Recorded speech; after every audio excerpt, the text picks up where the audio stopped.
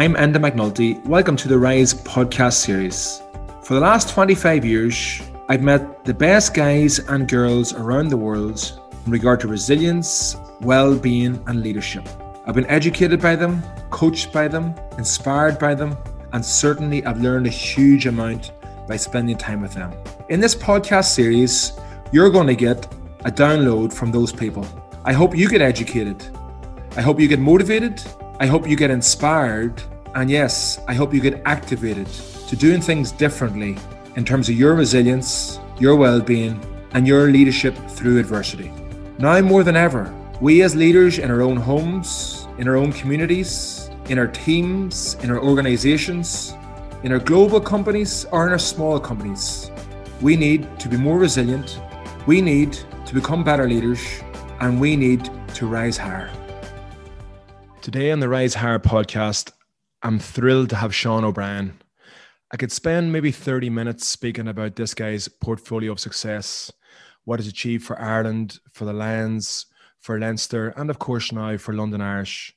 I could talk about all the accolades. I could talk about how Richie McCaw rated him as one of the best players in the world, that if he had a choice, he's the one player he would have joining him in the All Blacks. And that's high praise, of course, from a player like Richie. But I'm going to use a quote from Johnny Sexton to describe this gentleman. Johnny Sexton said that Sean O'Brien is one of the best players I've ever played with. As a forward, I'd say he's the best. I can't add anything to that. I can't add any more praise to that comment from Johnny Sexton. Shawnee, we're delighted to have you on the Rise Higher podcast. Thanks for having me, Enda. Looking forward to this. I think you've got a coaching camp there in the next few days. I believe you're doing a bit of coaching. Is that right? Yeah, I've been. I'm over in Jersey visiting my brother at the minute, but he has me roped into all sorts without telling me, by the way. So I'm just. I believe you're doing a bit of coaching. I remember when I first got to know you, Shawnee, way back in the day, you had a passion for coaching. You had a passion for making a difference, whether it was young Gaelic footballers or hurlers or young rugby players. You've spent a lot of your last 20 years, Shawnee, not only obviously playing, but also coaching. Can you give our listeners around the world an insight to your passion for coaching?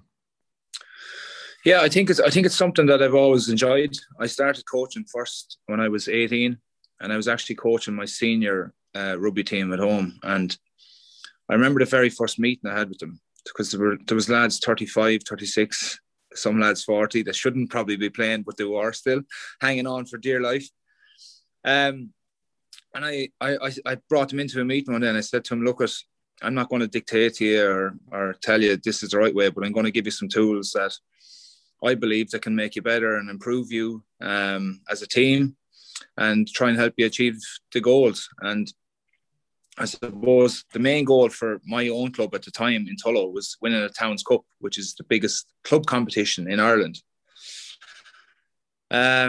So thankfully we've done that. We've done it 5 years ago now. To see grown men who are like 65, 70 years of age crying on the sideline.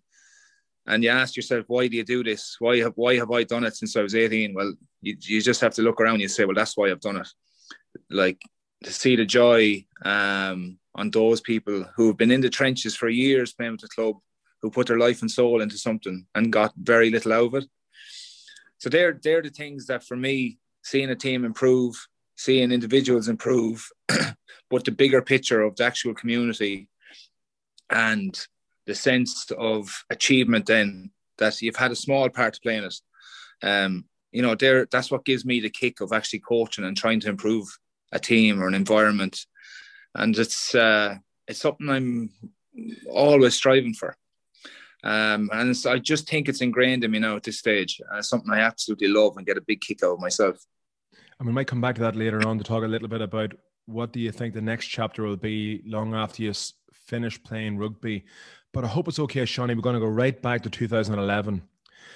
In 2011, you won European Player of the Year. You had a phenomenal performance in the final, of course, in the Heineken Cup, but also right throughout that season, you had a series of amazing performances. What do you think was the key to you playing so well that season, Shawnee, both personally and then as a team? I think personally, I was there was a little bit of unknown about me at the time in 2011. I been playing professionally only for basically 3 years at that stage. I got capped by Ireland in 2009. I was confident, I was young, I was strong. I had a bit of X factor that other people didn't really have at the time. And I had a coach who was very detailed and kind of made the game plan around a few of us. And that installed a lot of belief and confidence in what we were trying to do as a group. But I think that year itself, I think personally, I just went to a different level. I felt as if I played well, the team always played well. But how did you go to the next level, Seanie? What were the keys to you going to the next level? I think knowing my game knowledge and knowing what role I had within the environment had a massive part to play in it. And while some players are very good at different aspects of the game, I was trying to have more of an influence on the group as a whole. And so there was lots of boxes to be ticked in terms of getting to that place. But definitely my preparation for games under our coach at the time, Joe Smith, went to a different level. So I had my game knowledge locked away on a Tuesday evening, for instance, even if we were playing on Saturday. And on Wednesday, if the game was, if we were told, right, lads, you're playing in the morning, I was ready to rock. So I probably had my prep done very early in the week. And the rest of it then was just an enjoyment factor of it. I was young, loved obviously playing rugby, but brought a different energy to the training environment. And I'm a bit of a yapper when I'm on the field in terms of communication. Well, some people will call it yapping. I call it communication, where I like to kind of, you're nearly coaching other lads around you. You're trying to make other people around you in the team, in the environment, look good. And it could be a small trigger to tell someone to get back in the line in defence, or that you're going to give them a tip on an attack. So all these little bits I was starting to add to my game at that stage. And I was probably ahead of a lot of other players at that time in terms of my rugby ability. So there's probably it's very complex, I think, when you actually break it all down. But the big thing for me was my preparation early in the weeks, getting all my detail locked away. And then nutrition, gym, all that kind of stuff, all those bits and pieces that all add up. Come the weekend, I just felt like I was a man that couldn't be stopped. That's a hell of a statement. One of the things about that, Seanie, you mentioned your confidence. Do you think that your preparation is intrinsically linked to your confidence? In other words, when you have the confidence done to perform at that level, and you have all the preparation done, that they're absolutely linked? 100%, because if you go into a game of rugby, especially, and physically you have people coming after you, and you're not prepared in terms of getting their role wrong, but you're not prepared in your mind to go to war, you're on to a lose. You're going to lose that battle straight away. So that's, I think throughout the years, and especially those, you talk about 2011 and 12 and all those years, it's something you build. You realize that the better you're prepared during the week, come the weekend, your performance should be a good one, or you're in the mixer anyway in order to win games or to be the player of a match, etc. And at that stage, I was just like, that's what I used to say to myself as well. I used to say, if I've done all these things, I said, I'm going to be player of the match the weekend. And I remember 2011, I think I got 11 or 12 of that whole season, like man of the match awards. So it was just like, it was a bit of a roller coaster of a year for me. It's probably the year that set me up in terms of, people started to take notice then and said, right, where's this book from Tullow, and what's he doing, and how is he playing so well at the minute? I remember, Seanie, we did a session with a global betting company, Paddy Power, and they asked me, how could we possibly organize a major event so they could increase the amount of people applying for jobs? And they were trying to get 50 or 60 people in for a job application. And I said, well, I'd suggest that myself and Sean O'Brien doing a session on a Saturday. And me and you were trying to get a date that suited obviously around your rugby game. And we organized a session for you to talk to potential recruits for Paddy Power on a Saturday morning. 700 people turned up for the session. So can you tell us, Seanie, a little bit about your belief on the transfer of leadership skills or team skills from sport into business or from farming into business. What's your belief in that context? It's funny because I think at the very start of my career, I was very set in my ways, let's say. And as it's evolved and as you get a bit older and a bit wiser, things start to change and you start to realize and you start to learn a lot more about different environments, how to deal with people, and what's needed within a high performance environment, whether it be business or whether it be a sport organization, to actually go to one direction. And probably in Leinster, for instance, at the start, we had a really core group of people. So let's say our leadership group, for instance, and it's like any business at the minute, there's always leaders within business, but are all those leaders on the same page to get a company or to get an organization to the top of the peak, for instance? And I used to always say to some of the lads, like, have little conversations here and there about where we were going, day-to-day stuff, in order for us to get there to weekend. But I was always of the opinion where I was looking after myself a lot more in the early days. And as you grow throughout your career, you start to think about other people and the organization and the bigger picture. And I think nowadays, the correlation between the both of them is business and sport, is that everyone's a different individual, but everyone needs to believe in what you're trying to do together, and everyone needs to tick every box in order to get there. And if you've one, like what I've learned in the last over my career, is that if you've one or two kind of black sheep that are veering away from that arrowhead that you want to get to, it kind of brings other people down. They might have negative thoughts. They mightn't be working as hard as they can. So actually, when I came to London Irish, this was actually it was a big learning curve for me, because the club had been in the lower division and up and down in the championship for 4 or 5 years. And when I came in, I wanted to have a lot of conversations with people, first and foremost, to get a feel of what was missing, or what was already here, or what was instilled in players, and what their daily habits were, what they wanted to achieve personally, where the club wanted to go. And it just wasn't the players either. It was management, it was CEOs, it was everything that I was having a chat with. And it's quite funny that everyone was on a different level. Everyone was going different directions. And I actually remember doing a session with the players one day, and I drew up on a board just a load of arrows going in different directions on a whiteboard. And I said to the lads, what's this at the minute? What does this look like? And no one answered me, because they never had the conversations about, right, what do you want to get out of your career here? Where do you see the club in a few years? And we kind of developed a plan then, after forming a leadership group too, of actually going to one direction and how to try and get there. But it's a process. It's a difficult thing. But I think in terms of business and sport, it's completely exactly the same picture. Like we all need to go to one direction in order to succeed at something. And the other thing was, when I came into London Irish, was they'd never had a fight in training or anything, which was bananas, because we were always scrapping in Leinster and Ireland because we wanted it, and we if things weren't to a certain standard, people were getting a shake. So after throwing a few pleasantries at training sessions, lads were like, what is going on here? But soon after all of this happens, they know that they have to come to training prepared. And I'm not saying you're going to go into an office and start beating up people. But what I am saying is you hold everyone accountable to the plan that we have created as a group.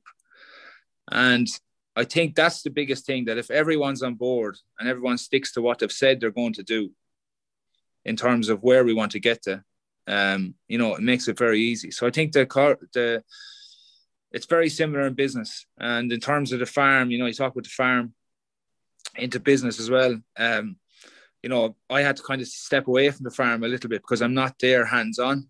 And me and Dad would be banging heads sometimes about different aspects of what way it should be going.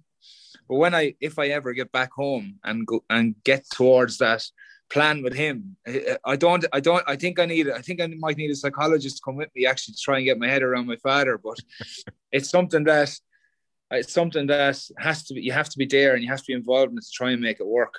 Johnny, I remember just in terms of the arrows, I remember vividly doing a session with the entire Leinster squad way back in 2008, December, in the Burlington Hotel. Michael Cheika called me on a Sunday evening and he said, mate, we need to go quickly with this team.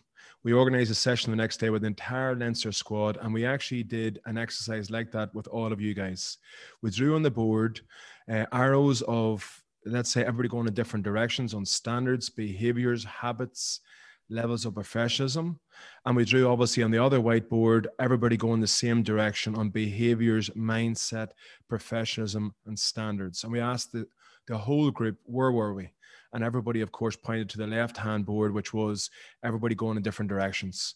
And I remember that day vividly, and even myself learning, I think the Australian guys and New Zealand guys come up to me afterwards and say, mate, you're going to have to slow down your communication. And, you know, because my communication to the group wasn't nearly good enough. But I'll be honest, Seanie, when I looked at you that day in that group, and it was a big risk for Cheika to put me in front of that squad, your mentality, your curiosity to grow was exceptional. And if I wind the clock forward then 2 or 3 weeks later in another workshop on mental skills at Leinster's headquarters, some of the guys were laughing and joking when we were doing some work on mental toughness. But I remember watching you vividly, Seanie, your application, you're going above and beyond. You weren't worried about anybody else looking at you. You were going to do the right thing for yourself and your career. And I remember going, wow, this guy's showing huge leadership, even though he's one of the youngest guys in the squad. What's your memory, Seanie, from those early sessions? Yeah, there was a few things I took out of all those sessions, obviously, because I was quite intrigued by all of this, and I'd never done it before either. My mental capacity at that stage was work. I started working on the farm since I was 6 or 7 years old. Always had a summer job. You know, things would have been tough enough at home. So I was trying to help and work. And I always had that from a young age, I think. But that's why when I started into like listening to some of those sessions that you were doing and how to get better and improve, I was like completely engrossed in it. And that's where I said to myself, well, if I'm going to give this a proper crack, I'm going to be the best in all these areas that other people aren't very good in yet. And that's where I say, you know, we get to 2011 again. But like I was ahead of the game in terms of my mindset, in terms of people saying, right, this lad's not going away. He's not backing down. He's relentless. He's doing all. He's still yapping on the 80th minute with his big squealy voice, and they're sick of listening to me at this stage. But I think, yeah, from early on, I had a massive work rate. And those early sessions, I remember one of the sessions where you said, you talk about mindset, and you said, how many press-ups can you do? And I had in my head, how many press-ups can you do without stopping? I had in my head about 70, I think, which was quite a few at the time, I thought. But anyway, then you said, right, get down and start doing press-ups. I think I got to like 95 or 90 or around the 90 mark, maybe. How many can you do today?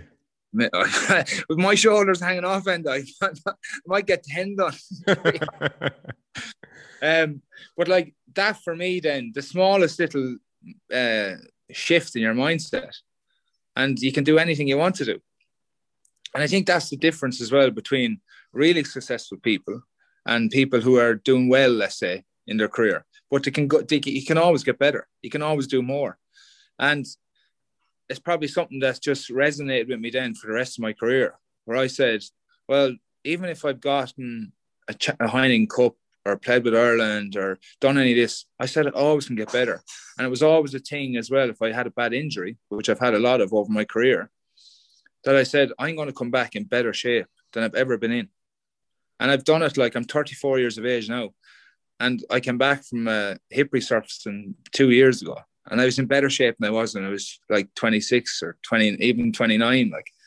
So there's always improvement to be made. So I always have that mindset of, okay, I can get better here, regardless of anything that comes my way. And actually, I'll remind you of another story that you told, and this I always revert back to this about the US Marines going through the forest where the tigers and there was crocodiles and there was everything in there. And I think there was 15 of them, and halfway through it, they heard these funny noises in the bushes and thought they were going to get eaten. And one fella said, quick, let's get back to where we started. And then the commander or the leader within the group said, no, I said, we'll just sit here. It doesn't matter how long we sit here for. He says, but we'll keep moving forward. We'll assess the situation. And I always kind of think of that. I said, it doesn't have to be done instantly. It can be done over a period of time. It's just as long as your mindset is in the right place to actually want to get to the finish line or want to get to touch that white fence, I think was the name of that story. So that always resonates with me as well, where I'm at, where it doesn't matter if you get the obstacles in your life.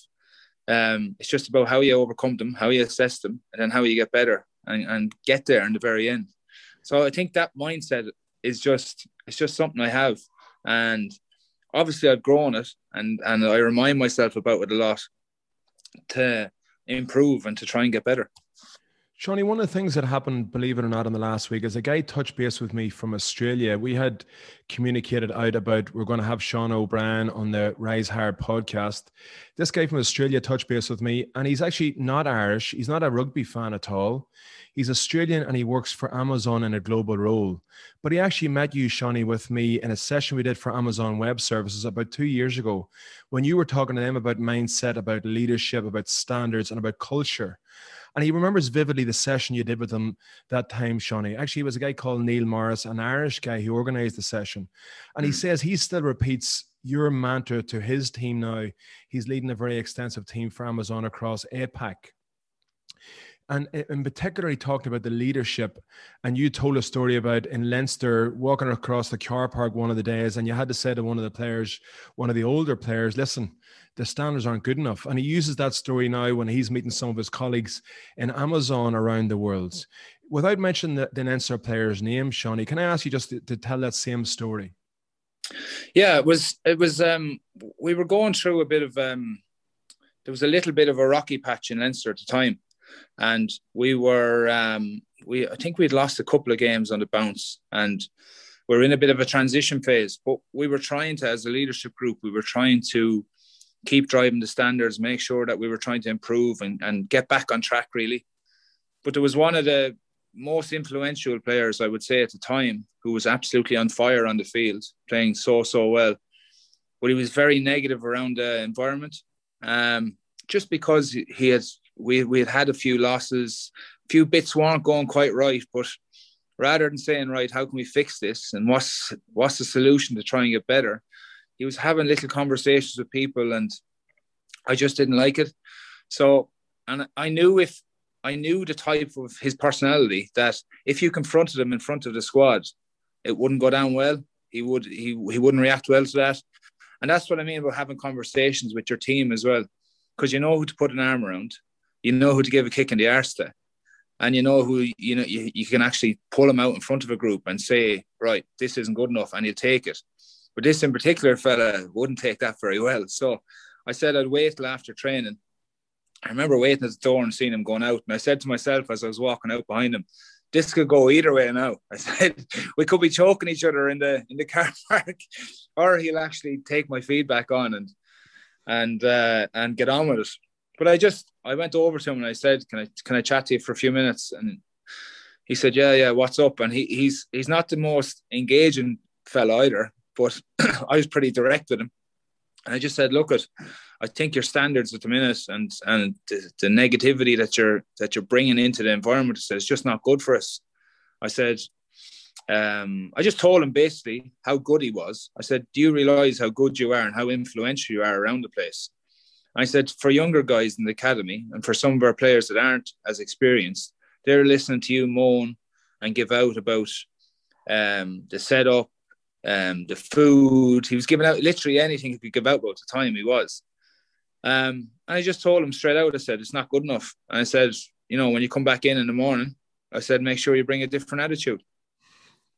And he actually texted me. As I said, he's not the most engaging fella, so he wouldn't really, once you're finished the conversation with him, that would be it. But I knew I kind of, hit the right note with him when I got a text that night at about 10 o'clock saying, look, I really appreciate you being honest with me today, and tomorrow I'm going to be better. And The small things like that, I think, make a big difference within the environment, obviously. And then the rest of that week, it just so happens that I didn't hear any Chinese whispers about negativity or people moaning within the setup. He was just getting on with his job, and he actually trained phenomenally well. I remember it clearly.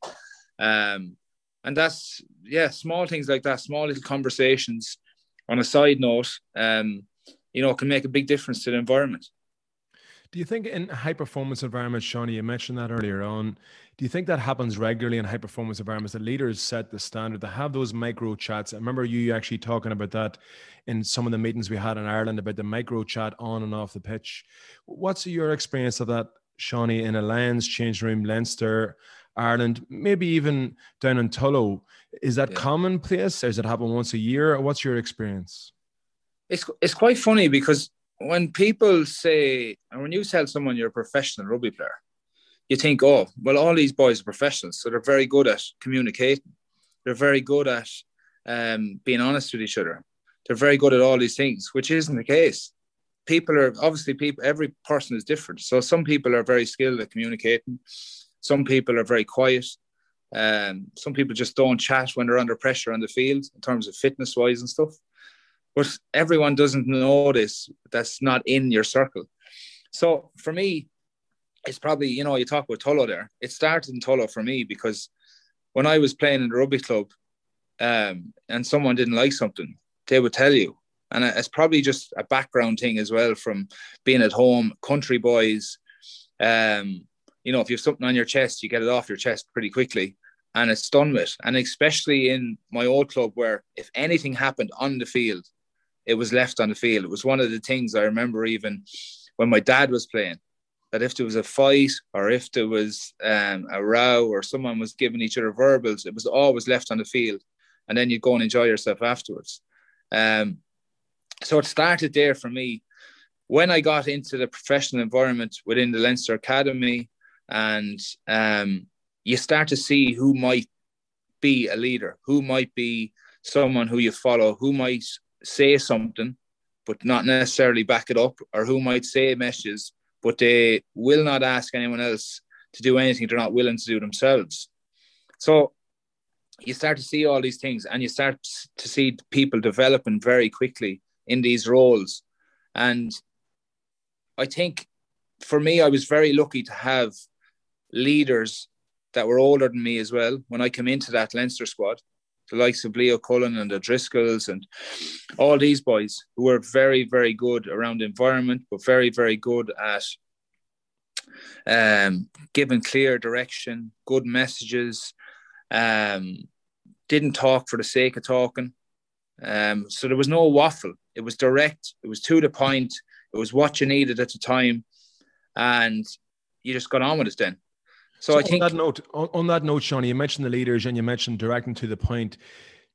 Can you quickly tell me the top leaders in your experience in Leinster that formed that winning culture, then in Ireland and then in the Lions? So if I ask you to precisely tell me, in your opinion, who are the top leaders, almost the cultural architects in those three squads? I think for Leinster, anyway, definitely Leo Cullen would have been one of them. And someone who was very set in their mindset as well was Shane Horgan at the time. He was a big driver of the emotional side of it in Leinster. Ireland then, you obviously had O'Driscoll and O'Connell. And I'm leaving O'Driscoll out of the Leinster side, but because at the time they had such a key group of players that it was shared as such. But in Ireland, he was captain. Paulie was captain after him, etc. And they were unbelievable because, for me anyway, looking at them, they'd done exactly what they said they were going to do. They led that way. The Lions then, you look at someone like, even Sam Warburton, who just has all his detail, has everything done, and you know that he's prepared as well as he could ever prepare. And someone like even Jamie Heaslip was the same, unbelievably well prepared. Alan Wynne Jones, who's now the captain now at the minute, incredible athlete and person around the environment as well. There's so many actually now that I think of it. But I think actually for the Lions, it's quite a funny one because everyone was a leader nearly. Everyone leads themselves. They lead certain areas, small little bits within the game. And I think that's the most special thing about the Lions, actually. It's actually easier to be in that environment than it is in the others, because you have these top end players who actually all have a little bit of something to add to the squad. Where in other teams, you have quieter people, some people don't talk, etc. But yeah, they're probably the guys who, for me, over the years, just stand out off the top of my head. Shifting gears, Seanie, the next 5 years for Sean O'Brien, let's say you play another year or two, please God, your body holds up. What's the next big chapter for Sean O'Brien? Yeah, it's a really good question, and it's something, I'll be honest with you, that it frightens me a little bit. And I've one more year left of my contract in London Irish for next season, and I really want to try and plan my exit then from rugby over the next kind of 15, 16 months. I think the coaching role, obviously, a coaching role somewhere will suit me. I really enjoy it. Obviously, like we said at the very start of this, it's something that I want to do. It's something that I've, I suppose, personal goals to reach when I start coaching. And obviously, like, personal development then away from that is something I want to try and grow in and get better at, and help, I suppose, help organizations, help different teams and cultures get better. And I think I can add a lot of value with my experience to different aspects, whether it be business or a sport organization. So that's the short term, I suppose, for now. You never really know. I never think too far ahead, which can be good and bad. But in the short term, they're probably the things that I'm looking at. I have obviously a few bits and pieces of business and stuff set up back in Ireland that are just being run themselves. But I definitely want to do stuff that I enjoy and get a lot out of. I wouldn't be the type of person that would go into a job that I didn't enjoy, or that I couldn't have a few pints after work. What's the best advice you ever got, Seanie? The best advice I've ever gotten, there's probably two actually bits of advice. We were in a team talk one time when I was 19, I think. And one of our leaders at the time said, you do not have to be the most talented, the best, the biggest, to be able to work hard. And that always rings a bell with me. Work rate will outdo a lot of other things. That was one of them. And then the second one that rings in my head is get busy getting better. And those two, while they're quite simple things, they're actually everyday life. It's a part of everyday life for you. So they're probably two pieces of advice that keep ringing in my head, and that's something I'm going to try and keep striving towards. And finally, Seanie, as we draw towards a close, you've had a lot of setbacks in your career, but it's almost like in a match, I've seen you taking some major hits against the All Blacks, the South Africans, the Australians, maybe Northampton and so on, but you kept getting up again, Seanie. What advice have you got for people around the world, no matter what performance crucible they're in, for keeping getting up, keeping, I guess, persistent and keeping on? What's your advice for them? My advice for them is that, it's a choice. It's a choice. You can sit down, you can lie down on your back after getting the belt, or you can get back up and get back on the bandwagon straight away and, forge ahead, start running through walls, or in my case, running through people again. It's definitely a choice. And as I said I've had so many things wrong with my body. If you name them all out, people are probably wondering, well, what type of crazy person are you to keep doing this now? But that's what it comes down to, really. You have a choice whether you want to get up, move forward with your life and get better, or you have a choice where you can sit down and stay still, and you're not going to go very far then. So make the choice to keep forging ahead and getting yourself in a really good place. For people that want to find out more about that choice, they should definitely read the book Fuel, because in that book, you'll find out about all those choices. You'll find out about the Fighting Cocks. You'll find out, of course, about the Tullow tank. And you'll definitely find out about what made this player arguably one of the greatest Irish players in history. Sean O'Brien, it's been a pleasure again. I've no doubt we're going to see you having a very successful career after you finish playing on the pitch. What's the last word from Sean O'Brien? The last word is enjoy yourselves while you're doing all of this. Thank you so much, Shawnee. Complete pleasure. You've been listening to the Rise podcast series, helping you to develop your strength, leadership, and resilience in these remarkable times. Rate, review, and subscribe on Apple Podcasts, Spotify, or wherever you get your podcasts from. I'm Andy McNulty. Thank you for listening.